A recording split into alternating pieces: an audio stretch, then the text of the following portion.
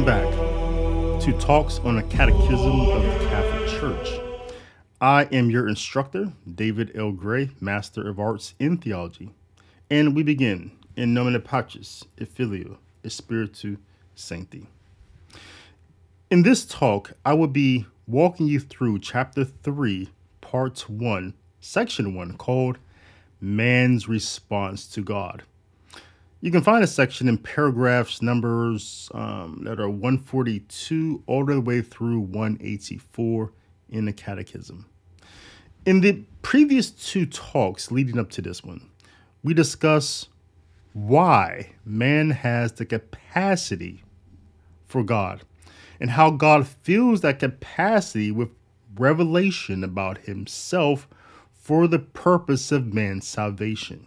Now, in the final parts of this section called I Believe, we will discuss the natural response that the creature ought to have in light of their Creator revealing his love for them and inviting them into courtship. The Catechism of the Catholic Church calls man's response to God, moving towards him, the obedience of faith. That is, paragraph 143 states, by faith, man completely submits his intellect and will to his God. With his whole being, man gives his assent to God, the revealer. Sacred Scripture calls this human response to God, the author of revelation, the obedience of faith. The Catechism then goes on in the next paragraph, 144, to state, according to the root word in Latin, the word obey in faith is to submit freely to the word that has been heard, because its truth is guaranteed by God, who is truth itself.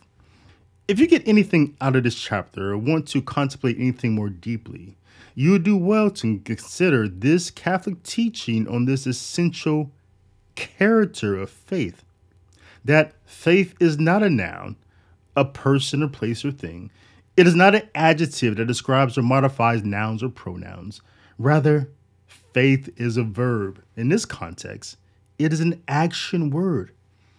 The Catholic understanding of faith is that faith is active, is moving, is always propelling the receiver of the gift of faith to rightly respond to the love of the author of the gift.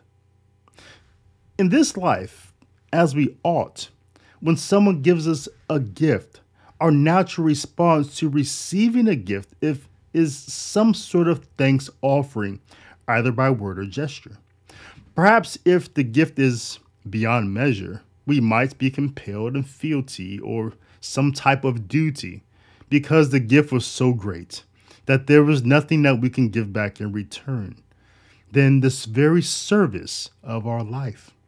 Similarly, when God moves towards us, our natural response is to move in the direction that he compels us to, which is both towards him and in the direction of his calling on our life.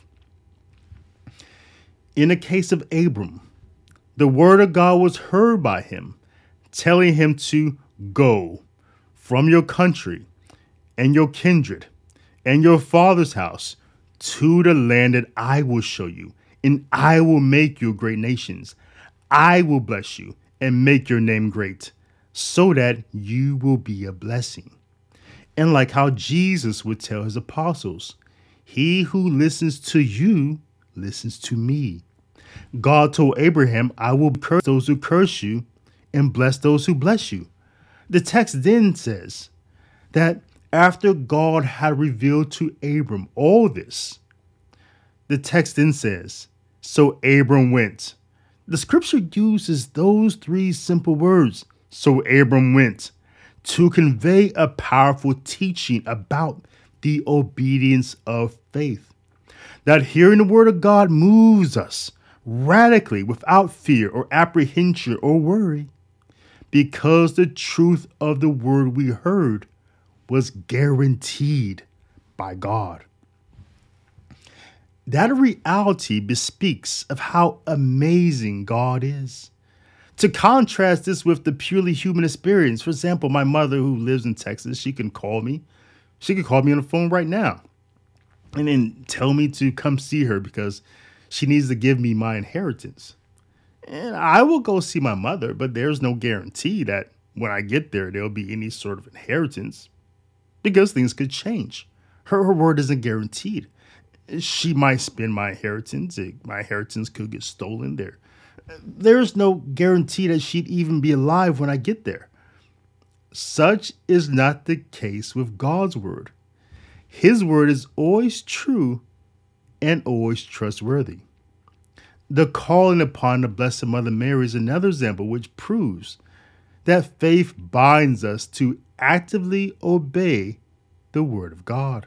In fact, paragraph 148 of the Catechism Catholic Church calls the Virgin Mary the perfect embodiment of the obedience of faith. After the angel Gabriel delivered to her the Word of God, what was Mary's response? She says, "Behold, I am the handmaid of the Lord. Let it be done to me according to your word." Then when she visited Elizabeth, Elizabeth greeted her, saying, "Blessed is she who believed that there would be a fulfillment of what was spoken to her from the Lord." It should not be hard to accept this just by reading the stories found in scriptures or by studying the human experience that faith takes a person like Moses shepherding sheep or like Philip sitting under a tree. That person who was not moving and inspires or compels them to move. Or it takes a person who is moving in the wrong direction like Jonah or like Paul and inspires or compels them to move in the right direction. Yet, you should be aware that there are people out there who will accuse Catholics of believing that we need works to save us. That we really do not believe in faith because if we did, we wouldn't believe that we need works. It is really such a silly thing. I hate to even have to discuss it here in this talk, but you should know about it. The reason why the author James says in chapter 2, verse 17, that faith without works is dead is because faith that does not obey God, a faith that does not move, a faith that does not wake up and do something, a faith that does not turn and move in the right direction, is by definition dead. Because faith is not real unless it is actively obedient to God. The faith versus work thing is such a silly dichotomy, such a trifling error distinction that it is really always something that can only be found in a 500-year-old religion that was created for the sole purpose to invade, to protest against Catholicism. But in reality, in Catholic theology, we do not have a works-based salvation concept. Such a thing is completely foreign to our understanding of soteriology and to our eschatological theology. We do not believe in some sort of distinction between faith and the character of faith. The character of faith is that it compels us to be obedient to God. And if someone wants to call being obedient to God a work and say that we believe that those works save us, then okay, you got us. Right.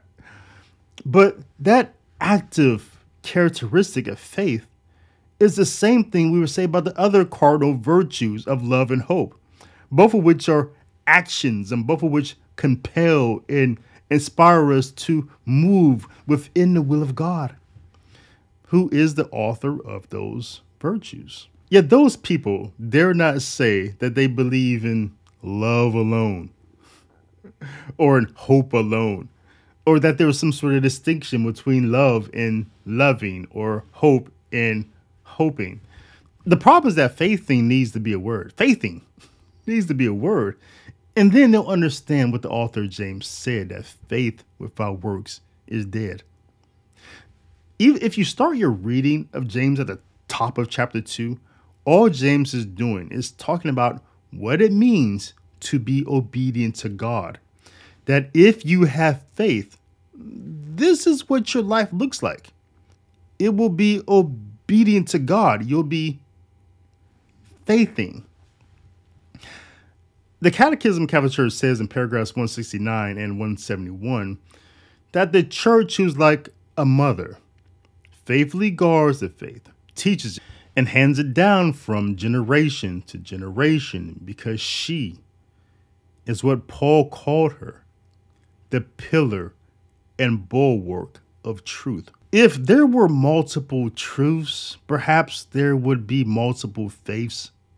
Because there is only one Savior, there is only one faith, one baptism, one priesthood, one church.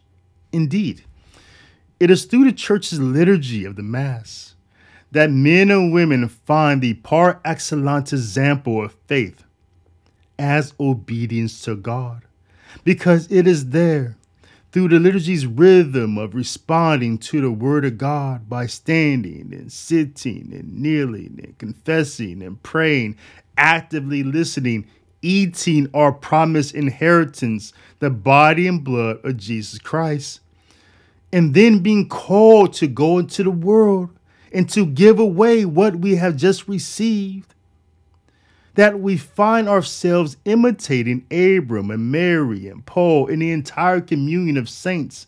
It is in the Mass that we find our faith is fully alive, and that God is using the gift of faith that He has given us to be conformed to the image of His only begotten and beloved Son, Christ Jesus.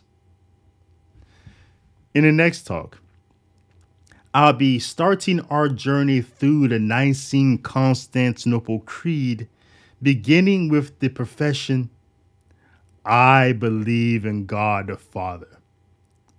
Thank you for listening.